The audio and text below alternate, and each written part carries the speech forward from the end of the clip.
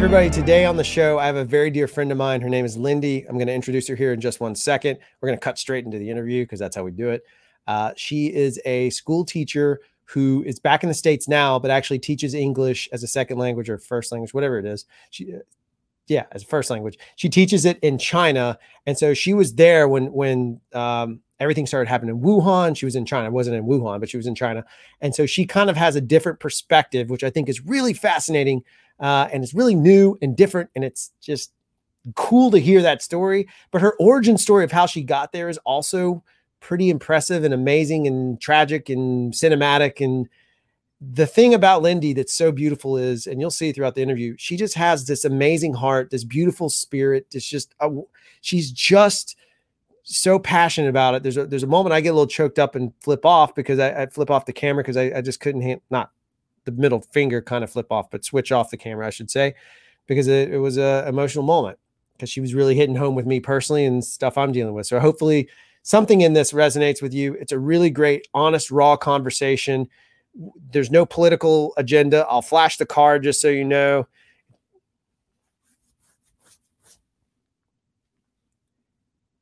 It's all part of the same bit. There's no opinion. It's, her opinion, my opinion. We're just having a conversation. There's, again, nothing agendized, no political statements, just two raw conversations. It was and is just a great thing. I can't wait for you to listen to it. Here it is. Here's Lindy. Thanks again for watching it. We've been friends for a long time, and I'm watching you on Facebook, and I'm seeing what you're kind of. By the way, if I ever look this way, I'm looking at you, but I'm looking at you here. But I've seen you anyway. Yeah, okay, that's right. I've seen you on. You look fantastic, by the way. I've seen you, followed you on Facebook, and then sort of your journey to even get to China is, is a journey, right? I mean, you've been through some crazy stuff. I'd love to ask you about it, like how you got to China and set that up. Are you cool with talking about some of that? Yeah, absolutely. Yeah, I'm open. I don't care. I have nothing to hide. The catch is, though, your story, though, is so unique because you're an American citizen, that you were there when this outbreak happened. You had to flee to kind of get back or whatever. I don't want to sensationalize anything, but you left the country to get here. Yeah. Yeah, I did. I was actually just looking back through my my Facebook posts during all of it. Because I don't really remember. Things happened so fast, and you get in that fight and flight mode, and it's just next step, next step, next step. I had just returned from the Philippines because we were on Spring Festival break in China. I left my school thinking I was going to be gone for a week and would see my kids and my coworkers and my friends again. And I got back from the Philippines, and things before I left for the Philippines, they had already shut down Wuhan. They had already quarantined. It was already a thing, but it wasn't a global thing yet. It was a China thing. And when I got back from the Philippines, I really was paying attention to what was going on. But even when I first got back, I was there February 1st and 2nd. I was reading posts. I wasn't too concerned. I was just like, this sucks. But we were still, like everybody, thinking, it's kind of like the flu, blah, blah. Well, then that day, I went to the grocery store and I got my temperature taken before I entered the building, before I entered the store itself, upon exiting. And I had to wear a mask, and I was used to that. But it just kind of, that struck me as like, wow, they're really taking this seriously. And I did have some thoughts about, like, what are they not saying? Or what, like, because that's, I mean, the Chinese government, unfortunately, the people are on an as a need to know basis. They don't have that transparency that the American people expect. So they put a lot of their trust in the government, and they're just like, do what the government says. 100% of the people were wearing masks at that point. But then it started getting global. Then it started expanding, um, and China started talking about shutting everything down. And I just had this picture. I mean, I was even having these, I was sitting in my apartment, not having much to do because I was already, it was home quarantine by then, with the exception of going out, grocery store shopping and everything. But everyone was saying stay at home. I was thinking, they're going to start shutting us down. They're going to start shutting flights down and all of that. When that happened, I immediately was like, I don't want to be stuck here. The school that I work for, I'm an English teacher, and the school I work for said that, my boss was telling me, stay here, it's okay, be cool. And I was like, I kind of want to leave. And just not to be stuck in a place. I have minimal communication. Yes, I live there. And I can communicate for basic needs, but being stuck for 2 weeks and, being isolated, just being an expat in general, I'm just talking. I'm just flowing. No, no, no. I'm listening. I'm making notes. I have questions I can go back to. It's fantastic. I mean, listen, this is because I'm a stream of consciousness speaker. You've got to tell me to stop if I'm just no, no. rambling. I'll jump in. I'll jump in. It's all fantastic. Please keep going. Please do. Okay, good. So, where was I? Excuse me. I yeah, just sitting at home and I just had this picture of, what if these people just bust in with hazmat suits? Like someone in your compound is sick, sent off to this facility. And, I speak no Chinese. I can say hello, thank you. I want a sausage, please. I can very little. I can't ask them what's going on. I can't, if I get myself into a situation there, I can't get information, the thorough information that I would want just to know what's going on with me.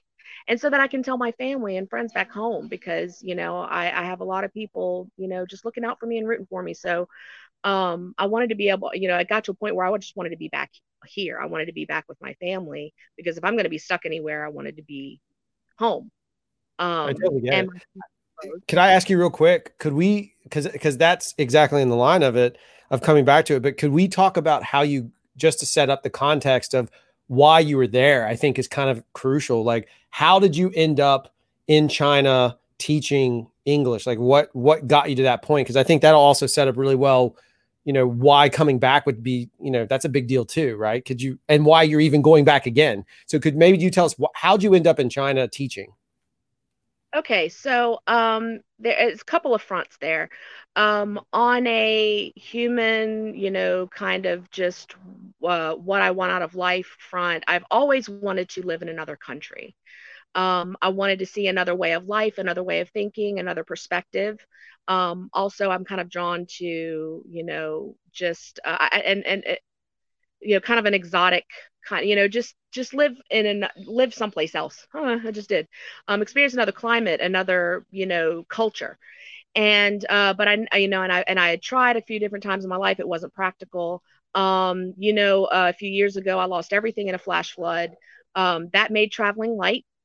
And so I didn't have all this furniture and all this whatever. I just had, a few boxes of possessions that were being kept in storage at, a family member's house. And, since the flood, I had been just kind of floating around, being dependent on whoever could support me because I was having trouble finding a job. I had been laid off. I had been, the flood, I couldn't live where I lived anymore. So it was just all kinds of factors, just living wise that I was struggling with for years after the flood. Flood happened in 2016. And long story short, I was staying with friends in Louisiana. They had a house with an extra room. I was living rent free and all that. It was allowing me to hold a job that, doesn't, I work in administration. So it doesn't, and I'm single. So that doesn't afford me a lifestyle, an independent lifestyle these days. So, I was depending on my friends. Well, they, as is their prerogative, they, decided to build a house. They weren't going to have room for me. So I had to make a decision within 9 months. What am I going to do? Where am I going to go? And the main thing was I was tired of being a dependent person. I'm not afraid to say I'm 40 years old. It's finances have been a struggle my whole life, being single and not having a job that, you know, um, pays enough for me to live on my own. So that's one side of it. Was I had a practical decision to make about how am I going to move forward in my life and try to avoid this situation, try to come up with, a career that I could have, that I could both be satisfied in and also be able to, afford to live. So when this all came up, I was like, I can go anywhere. I can go anywhere in the world. I have no kids. I have no pets. I have no house. I have no equity. I have nothing here that cannot be moved somewhere, in boxes. Um, and so I was on Facebook one night, and I had stressed about this for months. I was on Facebook one night, and I was in a group, just a Facebook group that I'm in. It's a fan group. And I unloaded all of my stress, I mean, because we do that in that group sometimes. I don't know if you're a part of any Facebook groups. They, even fan groups, I think it'd be really cool. You can get deep. I just unloaded all of my situation. And someone was like, why don't you go, why don't you get a TEFL certificate? TEFL is Teaching English as a Foreign Language, TEFL, and go move somewhere. And it's not like I'd never thought of it before. It just, again, it was something that wasn't practical for me at the time, for whatever reason, in life. So I started looking into it, and I was like, I've had so many people tell me I could be a teacher, that I should be a teacher, and that, blah, blah, blah. So I started looking around, and I came up with China because honestly, I felt the cost of living there is so low, and what they pay, native English, native foreign teachers is so nice that, I could go, and as it stands now, I can tell you, ever since I've been there, I have been, sending half of my money here to pay for student loans and bills and stuff. And I can live very comfortably in China not very comfortably, but I can live comfortably in China on what I make. So that was the practical reason. Even the Yeah. photos I've seen, like, and I have a question about this too, but even the photos I've seen from you, like, I enjoyed watching your journey. Like, I think your journey's fascinating prior Oh, to the pandemic. Seriously, no, I mean, I have Gooses talking about it. You can't see him right now, but I'm serious about, because you're my friend and I've known you for a while, but it was actually someone taking a risk, doing something that wasn't like, oh, woe is me. You were like, I'm not going to drop the F bomb, but F bomb, I'm going over, I'm going to go do it. And you did. And I was like, man, that is incredible. And then watching it, you were like, here's the apartments they gave me to look at. I mean, you were documenting your journey in such a way with such detail that it was amazing to me. And that's one of my questions too, though, is how are you able to, like, I didn't think when I went to China once on a flight and I got stuck. My cell phone didn't work. Nothing worked for me. How are you able to communicate? Because you're able to like interact with all of us on Facebook. How is that? Is it okay over there? Is that considered okay to do and all that kind of stuff? No, no, but many, many, many people do it. We use a VPN, um, and they know that we do it. It's kind of one of those. It's not okay, but they know that we do it. It's done on such a massive scale. I don't think any way they can really stop it, because whatever they do shut down, something else just pops up. But yeah, just a VPN. Find a good VPN service. There are many out there. Some are free. Some you pay for. You get better quality that way. And yeah, but that's how and that's a must. That's an absolute must. It took me a while to get a VPN when I first came to China. And those first before that happened, that was rough, because there's internet there, but you don't know what sites work, what don't. Google doesn't work. I am a Google fanatic. I Google everything. Any thought that pops in my head, I got Google up. And then I knew, Facebook and everything. So as long as I have the VPN, I'm okay. Now, if something goes wrong, and they do sometimes have these sweeps of where the VPNs won't work. And that just, they're just like, oh, the government's doing a sweep. It lasts for a week or two, and then, and then they work again. And during those times, there are other ways you can do. You learn. I learned, all this stuff about how do you learn all of that? Google, and I Google everything before I do it, just to try to have some expectation, and of what I'm about to get into. And there's a lot of false information out there, but I joined forums, expat forums. I'm still on many of them. We keep a really tight community, a really tight expat community. They're really cool. We are all very helpful. You can absolutely ignore it for however long you want, and then you have a question, you can't really find it, or you want someone's opinion who's probably personally been through it. That's exactly who you go to. You jump on a forum, you jump in a group. WeChat is the social network that China uses and accepts and is okay with them. You don't need a VPN for that. There are WeChat groups you have to be invited, but then once you're in, information is everywhere. And I mean, you take some with a grain of salt, people that have their own, um, experiences and attitudes and everything like that. You weed through those, use your best judgment, and I have a lot of faith in that community that they're, I mean, I'm talking to them now, just getting, they're strangers, really. They're just virtual people, but we're all going through the same thing. And that's where I'm getting a lot of information about what to expect when I go back to China, which I know we'll get to. And, that's that they're the ones giving me the most, I think the most dependable updates, as to what's happening there, what's happening with my community as as it is the expat community. What about How they're like, treating us and everything like that. sure, sure. And that's one of the things too, is like, I'm in my mind, because again, I wanted to talk to you now that I have this way of doing it. I wanted to talk to you about being over there anyway. What is it? And now, of course, we have other issues to tie into it, but what was it like though? We grew up in the age of the Cold War and all that stuff. And so like that world was always painted differently. And then once I got into business, I started interacting with people from overseas more. And once I did, I understood it wasn't quite what I had painted in my own head. For you, when you got there, what was it like I mean, obviously there's language barriers and all that, but removing that, was culturally, did it feel like, as an American, when you landed over, did you feel pretty much like, cool, I'm just in a different place? Or did it feel like, was there a little bit of sense of sort of pressure or anything like that? Uh, I going back to, I read a lot before I left, and most of the information that we receive, that I'll say, I received, available to me as an American and all of that on the internet and stuff.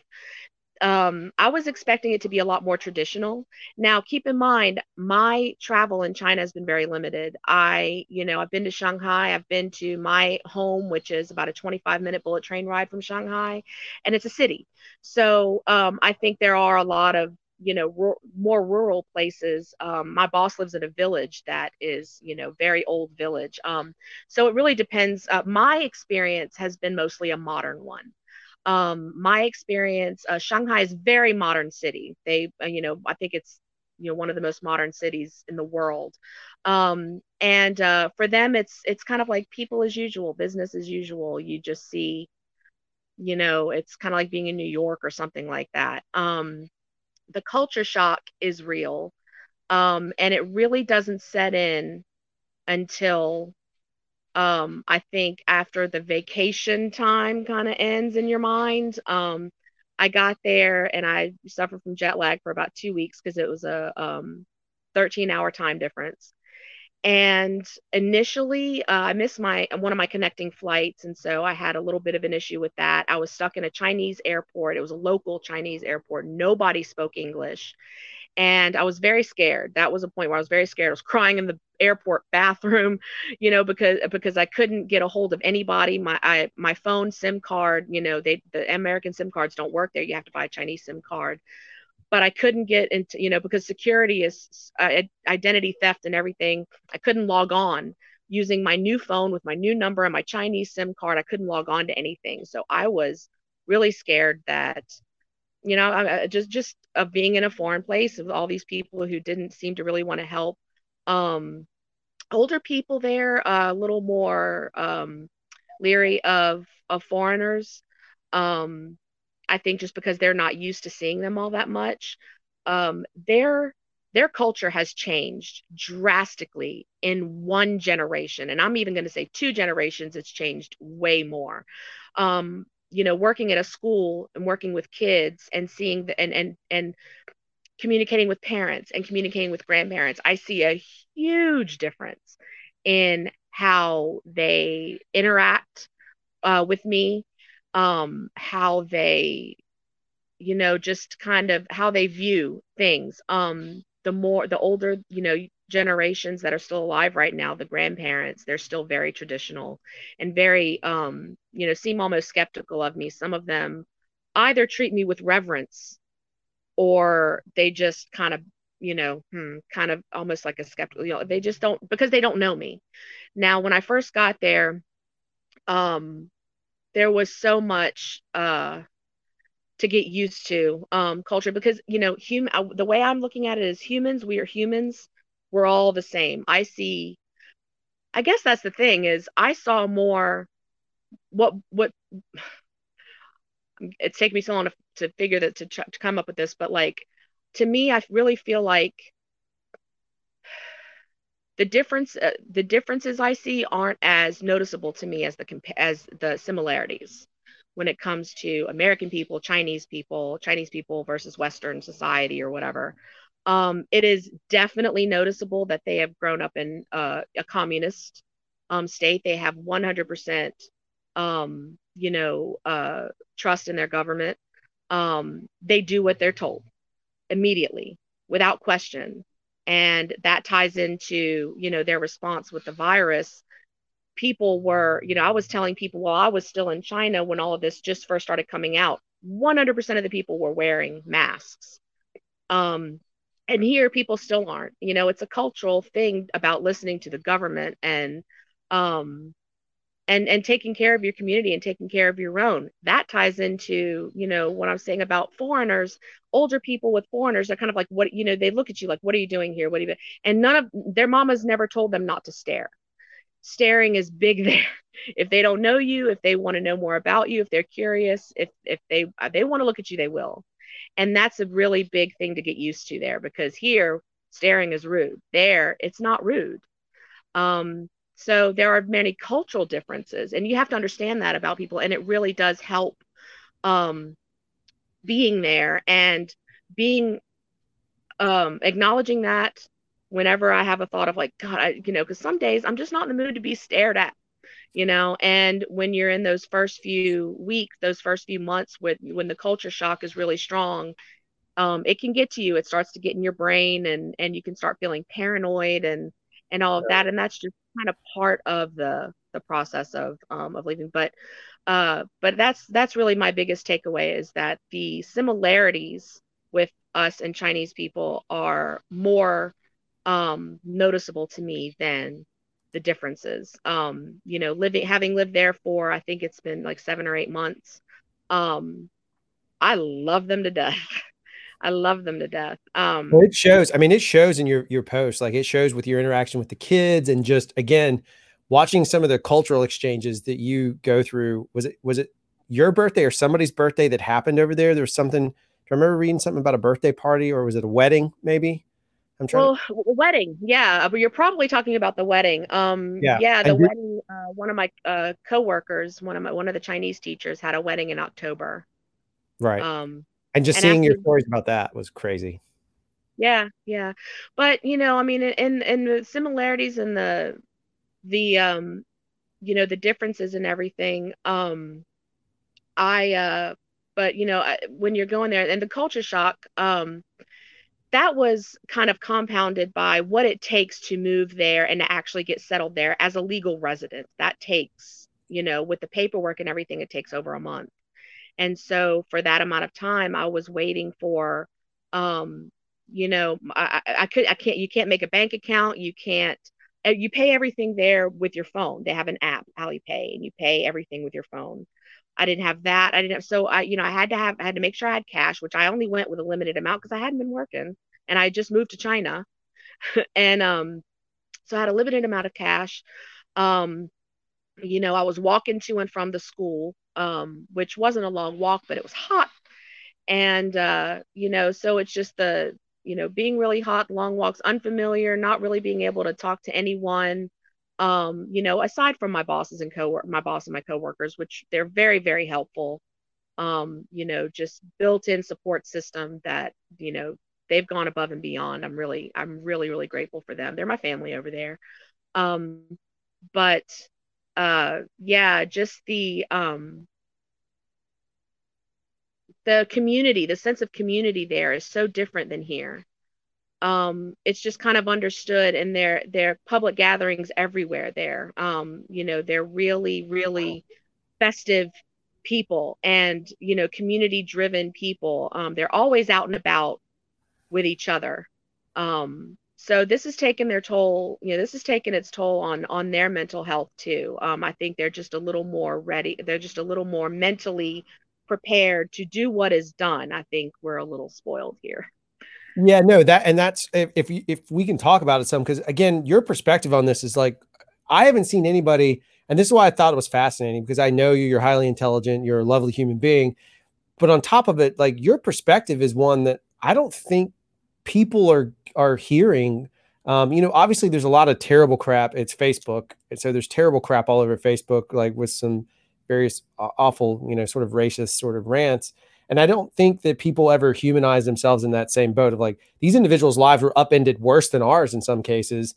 Yet, and I'm not saying I'm pro anything here, I'm just making a statement, but for whatever reason, they seemed, as your words, they took it seriously from the beginning. Whereas we still had spring breakers down here at the beach, like not taking it seriously at all. What was it like? What were the moments like when it started happening? And you talked a little bit about it, but when it started happening in Wuhan, what were the moments like right before you had to leave? I assume that's when it started peaking. What were those moments like? Was there a sense of fear? I mean, did you pick up on a sense of fear from the people around you, your community? I did. It was very much in the forefront of their minds. But before I left, it was either a day or two before I left, I feel like. One of my co-workers, the same one that had the wedding, she said, Lindy, they have closed Wuhan because of the virus. And I said, what do you mean closed? Because we had, kind of been following it. And I knew what she was talking about. She said, they closed Wuhan. I said, what do you mean closed? She said, they're not letting anybody in or out of the city. And my first thought, probably everyone who's seen, my first thought was like, oh my God, it's like Outbreak, there. And I just pictured scenes in that movie, and I was just like, oh my God, that was my first fear. That was when I first went, oh, and I think that was probably theirs too. If it hadn't happened before, we didn't talk about it. But that was, not long at all before I went to the Philippines. And when I was at the Philippines, I was there. I wasn't paying attention to anything outside of what I was doing. I just took that as a selfish week. But when I got back, it was a completely different story. It When I got back, that's all anyone was talking about. I couldn't see I couldn't go to school because the school was closed. They had said the school would be closing. They announced in the beginning of February that schools would not reopen on February 5th when they were supposed to reopen after Spring Festival. They were opening on the 17th. So it was delayed. And yeah, so but when I got back, the day after I got back, I went to the grocery store, and that was when they were taking my temperatures and everyone was wearing masks. And that was when measures had already started, coming into the everyday life. Those measures were already put in place when I got back from the Philippines at the beginning of February. And they were, my boss just kept saying, yeah, just stay home. Don't worry about it. Just stay home. They were like, keep calm and carry on was their thing. Just, do what they say, stay home, don't panic. They were very pragmatic about it. I didn't hear a lot of fear. Outside of the normal, like, my boss had as a newborn, she has, Wow. a son as of November. And, and she's still, trying to run a school that isn't in right now, but, and also try to take care of me. That's part of her job, and she does a very good job of it. But yeah, she was just like, stay home, but everything was coming from the government. Every decision made, my boss, every decision made, it was, we need to wait for the government. We need to wait for the government. And they would come out and say, this is happening. This is restricted. Don't do this, blah, blah, blah, until this date.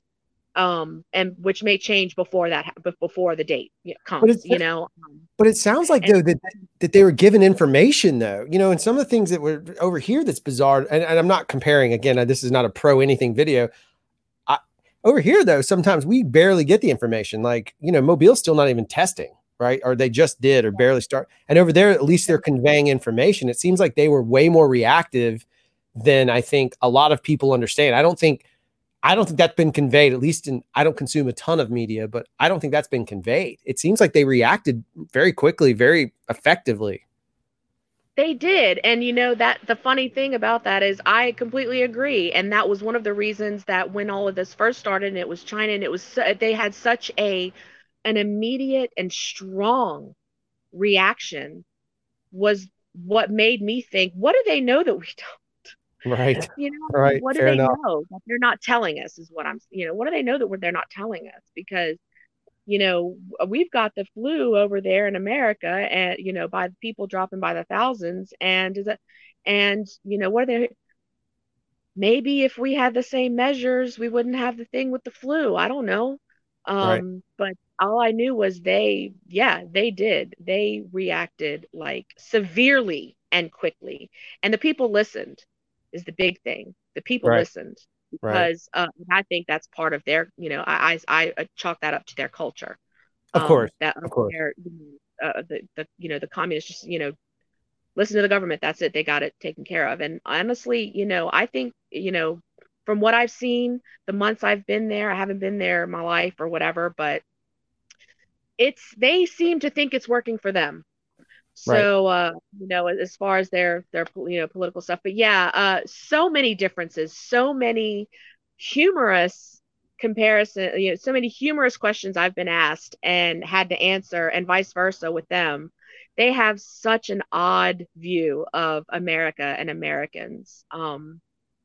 And they when they'll come, they see me and they kind of act in awe sometimes, depending, not some of the kids or something, but I've been asked, so does the government give you a house when you have a baby? Wow. No. They Wow. think they think we're like, walking on marshmallows here, just, when we have a baby, the government gives us a house. Everyone here has mansions. These are things that I have been asked. Does everyone there have a mansion? You know, it's nuts. And I actually brought up to one of my older classes. There was a lesson on stereotypes, and I asked them. I tried to be, as open as possible with them, and ask them, what are some stereotypes about Americans that you hear, or what's something about America that you want to ask me. I've always asked them. I've always told them to be open with me if they want to ask me any question about America or Americans. I'm there. Um, but they that those are the questions I get asked. um, I think they just think we're all super rich and happy and all of that, and I'm having to break it to them that I was like, no, I'm here because I can't afford to live in America. And I tell them how we compare prices all the time. I'll buy something and they're like, oh, you're rich. They'll tell me I'm rich. They talk about money very openly there. um and I'm like, it's just about how much it would be in America, and they're like, I can't live there. I Yeah. can't live there. I feel like the commoners, there, the normal red Chinese people or whatever, the ones that I've come across seem to think that we are all very well off, um, which Yeah. is fun to me. It It's is. just it's funny. And I try not to laugh at them because I don't want them to think I'm laughing at Right. you Right. know. But Yeah. so I have to like, no, we don't get. Yeah, I don't want to laugh at them, but There's a yeah, way. It's almost like a the childlike difference achievement. is what we're told about Chinese people and what Chinese people are told about us is so different. They're just us. They're just us. They're just humans in another part of the world. That's Yeah. all. Totally with you. They have So the when same concerns and fears and happinesses and joys and all of that. So, um, yeah, it's just the same. We're all the same. you got ready to leave, it was a little bit of a trick to get out, right? Because I mean, I assume a lot of people were trying to leave at once. And did any of your expats go with you? Did like what happened in that scenario? No, I actually, it, my leaving China for the second time is what you're talking about. I'm assuming the leaving to come here for the Yeah, that's virus, it. correct? Absolutely. Yeah, Yeah, that's it. yeah. I actually lucked out.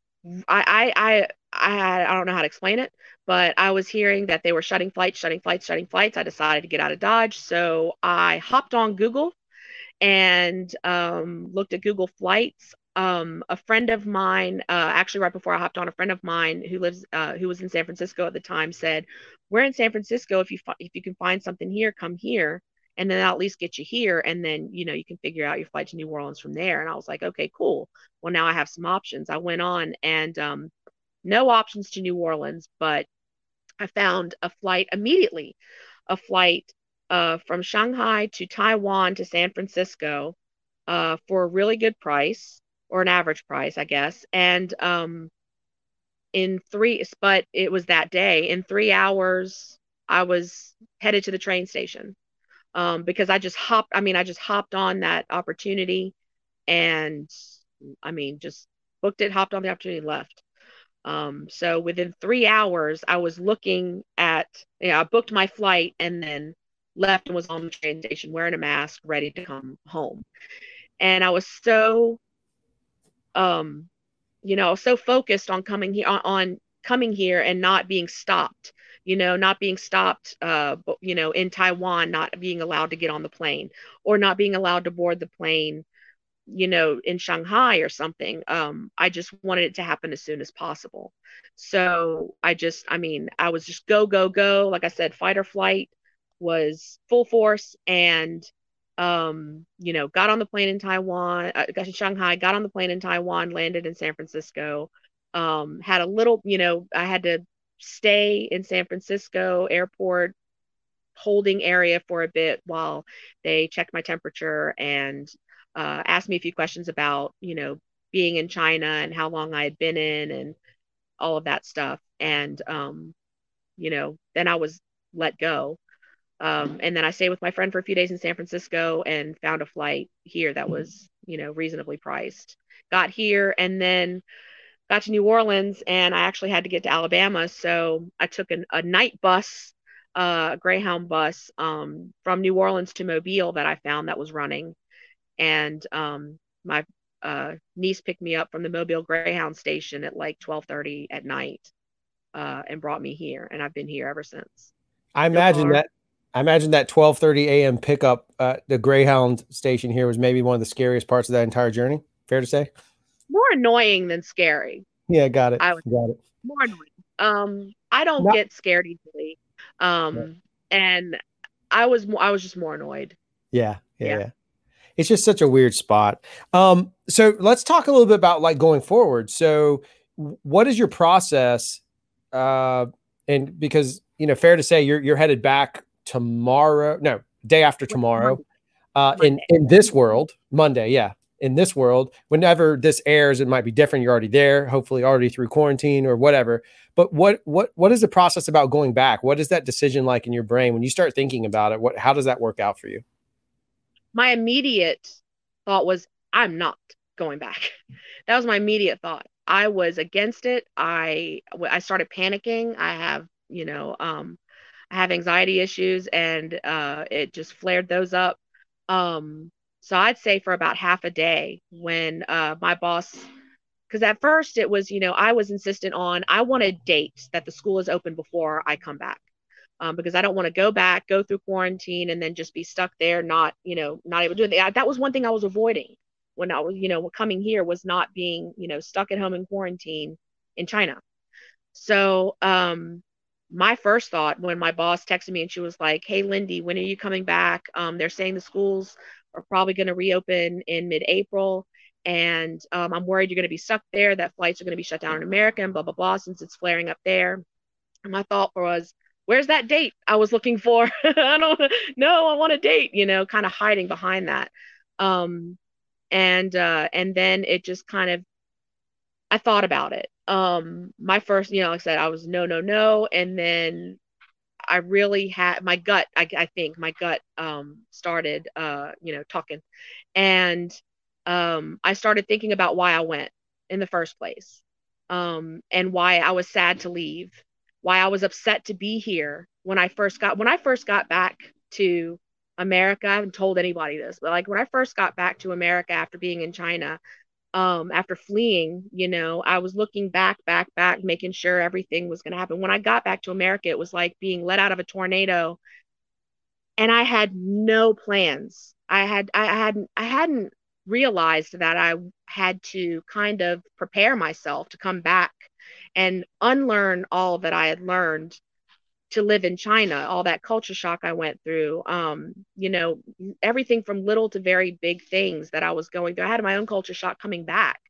Um, and, I just kind of had to think about and assess all that I've been through, not just what I want to do now, but what I've been through to get to this point and what it's worth to me, what all that I've been through is worth to me. And do I want to give up now? Because that's how I would have felt, that I would have felt I was giving up on this, the most, the most major life-changing undertaking I have ever, um, the most that I've ever tried to accomplish or, succeed at or whatever.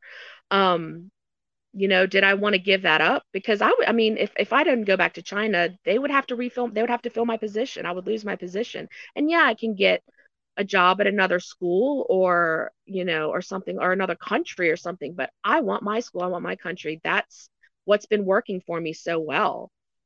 Is the people I'm around, my kids. I love my kids, my students. I miss them. I was listening to their homework assignments. They have to tell us things in English, say words in English for their homework assignments. I spent the first few days I was in America going back to old homework assignments, listening to my kids' voices because I miss them so much. Um, do I want to give that up, or do I want to suffer through a little more crap?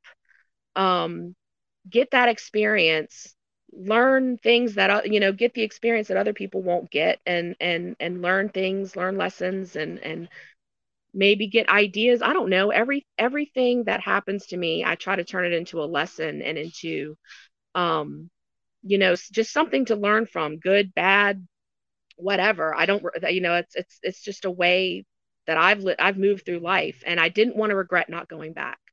I didn't want to regret giving up my life. I didn't want to give up my life. And as soon as I had that idea that I would be giving up my life that I've loved for the last few months, I'm not done yet over there. It's not, I don't plan on living there the rest of my life. Who knows? But I'm not done yet. So I just decided, that was when I decided that, I'm going to do what it takes. Other people are going through it. I can do it too. I've been through worse. I can document it. I can share it with, my friends, my people who have been sharing my journey so far. This is going to be part of it. And, I'm happy to share it. Sharing helps. I'm sure you understand, sharing things, it helps you process. And, of course, other people's opinions and advice is always helpful, but I just do it to stay connected. And I'll continue to do that because it helps me. It helps other people seem to be helped by it and enjoy it. I know that they show it to their kids. Um, and I want to continue to be able to do that and to do it in the place that I know makes me happy. And that's not common for me to be in that position. And so I'm going to fight for that. That's what I'm doing. I got to tell you, like just listening to that piece, I switched off a 2-shot so I could wipe a couple of tears away. I mean, seriously, like that's so like I think if anything from this, like we can talk about the conversation about any of the other stuff, but the fact is that that moment where you just told us like, hey, I came back, I realized that I missed that more, is one of the most beautiful things I've heard throughout this entire scenario of anybody's stories of whatever we're dealing with as a global pandemic, is the fact that it's just a reminder that not only does life keep going, but there are people that have literally dedicated themselves. You've dedicated yourselves as a kids in a foreign country because you care about them. That's so freaking beautiful and so rare to get in the world when our Facebook feeds and other crap are just clogged up with negativity and political crap.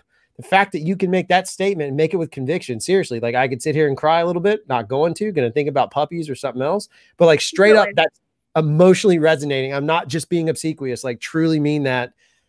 Hands down, beautiful thing, truly. Well, thank you, I guess. I just, it's just what I feel. I mean, I appreciate that. But that's how I think, and I think you know what, honestly, I think that's how more people think than we realize, than we hear and see. You know, I have a little bit more, it's funny, as pissed off as some people are getting, um, at, you know, what people are saying on Facebook and everything, I just don't let it get to me that much, because I've seen and this is part of the, you know, what makes it so wonderful. And one of the reasons that you know, one of the reasons I wanted to live in another country and stuff is I've seen another perspective. I've seen people coming together and, you know, and really rallying for their community and doing what's necessary. I know that we're capable of that. Um, and it's not just, you know, I know that those people aren't just in China. Those people are here too. They're just not being as vocal about it as maybe they should be. Um, you know, people, we're better than we think we are. I think we have to have a little more faith in each other. Um, you know, I think that I really do believe that, you know, yeah, other people are going to be too selfish and they're going to hoard, and other people are going to not listen to directions. Um, Let them be those people, try to educate them, um, but don't let it fester in your everyday attitude about humanity and what people are and what people are capable of and can be, because there are so many people in this world more than what we see on Facebook and on social media. And I just choose not to focus on the negativity, the greed, um, you know, the lies, the fear mongering, all of that. Right. Just, you know, be pragmatic. Listen to educated, suggestions, and, you know, take care of each other. Um, I don't, you know, I really just, I have too much to deal with to get upset with other people's opinions. And that's all it is. It's just other people's opinions. No, you're spot on. I just think it was just a nice moment. Like for me, it's just I love having those kind of. That's why I think this stuff is important. Having different perspectives and voices. Certainly, somewhere down the road, doesn't matter. The pandemic could be far over, but somebody could get this, and I guarantee you, it's going to resonate. If it resonated with one, it'll resonate with many, and then all of a sudden, we've helped that many people. That's a beautiful thing. So I thank you for kind of contributing that. I have one last kind of one or two, but this primary last question. You leave soon. What does that travel situation look like? Is it crazy chaos, or do you think it's a little more, because it seemed like some post I read, you kind of had some organization, like your expats were helping you. What's going on with the travel back over there? Like, Yeah, well, it's not chaos. It's very organized. It seems like from what I'm reading, they seem to be doing a tremendous job considering the volume that they're having to deal with. But and by they, I'm talking about Shanghai Pudong International Airport, which is where I'm going to be flying in. So that's the one that I'm watching. Um, I'm going to be flying, I'm taking off on Monday. I'm going to be flying from New Orleans to LAX to Taiwan to Shanghai. And I'm kind of starting to look at Taiwan as well, because I don't know what airlines are doing in regards to, I mean, are they just going to let us, oh, they're off to China, just go? But I'm thinking if people are coming from LAX going to Taiwan, they're going to take these measures as well. And from what I understand from the expat community, the measures they are taking are as follows. We land in Shanghai. A few people in hazmat suits board the plane. They call out names. I think those are what I assume are those are names of people who are coming from high risk countries. I think I will be one of those names. Um, they're going to they take those people off. They take them out in groups of 3 to 5 or whatever. When that is done, then they will say, okay, the rest of you can onboard. And then you go through certain medical checks. Of course, they take your temperature and all of that before you deplane and everything. From what I understand, I will then be taken off to a kind of a holding part of the airport where, and this is what I'm unclear of as far as where I'm going to do my quarantine. I'm definitely going to do a quarantine. It's whether or not it's going to be at home or in a hotel. And that is supposed to be according to the local government, the government where I reside, is going to advise us of that. From what I understand, though, if I choose to be tested for the virus at the airport, I am to wait there until the test, comes back. And they've been taking 12 to 16 hours to come back, I think.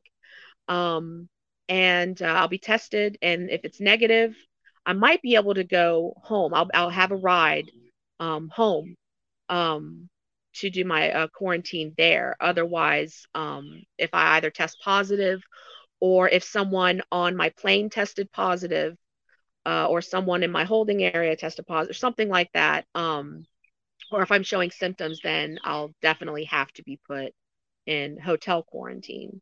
All the travel is arranged, the tests are free. Once I get off the plane, I mean, I'm going to have people just telling me where to go. But my boss is informed, the local government. I had to give 7 days notice Oh, wow. to the local government that I was coming in. Okay. So they could, I guess, make sure I have room in a hotel and all of that. But they are very, very strategic and very organized there. The only thing that makes it maybe seem disorganized is the delay because of so many people coming in and the crowds and how many people they're having to test and how many people, waiting for rides to and from different hotels and all of that. Um, it's a mess, but that part's a mess, but they've organized it as much as possible, and they have a coding system in China. Um, once I get through quarantine, I'll still Right. be, you know, uh, subject to that.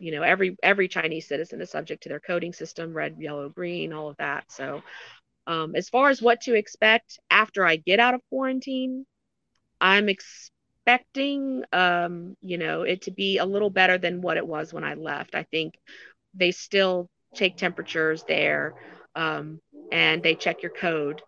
And I think that's it. I think everything else, businesses are starting to run, restaurants are back up. They're starting to talk about school coming back in at some point. Um, it's Because just they getting interesting. oh yeah, do they go year round in China? No, Okay. no, they don't go year round.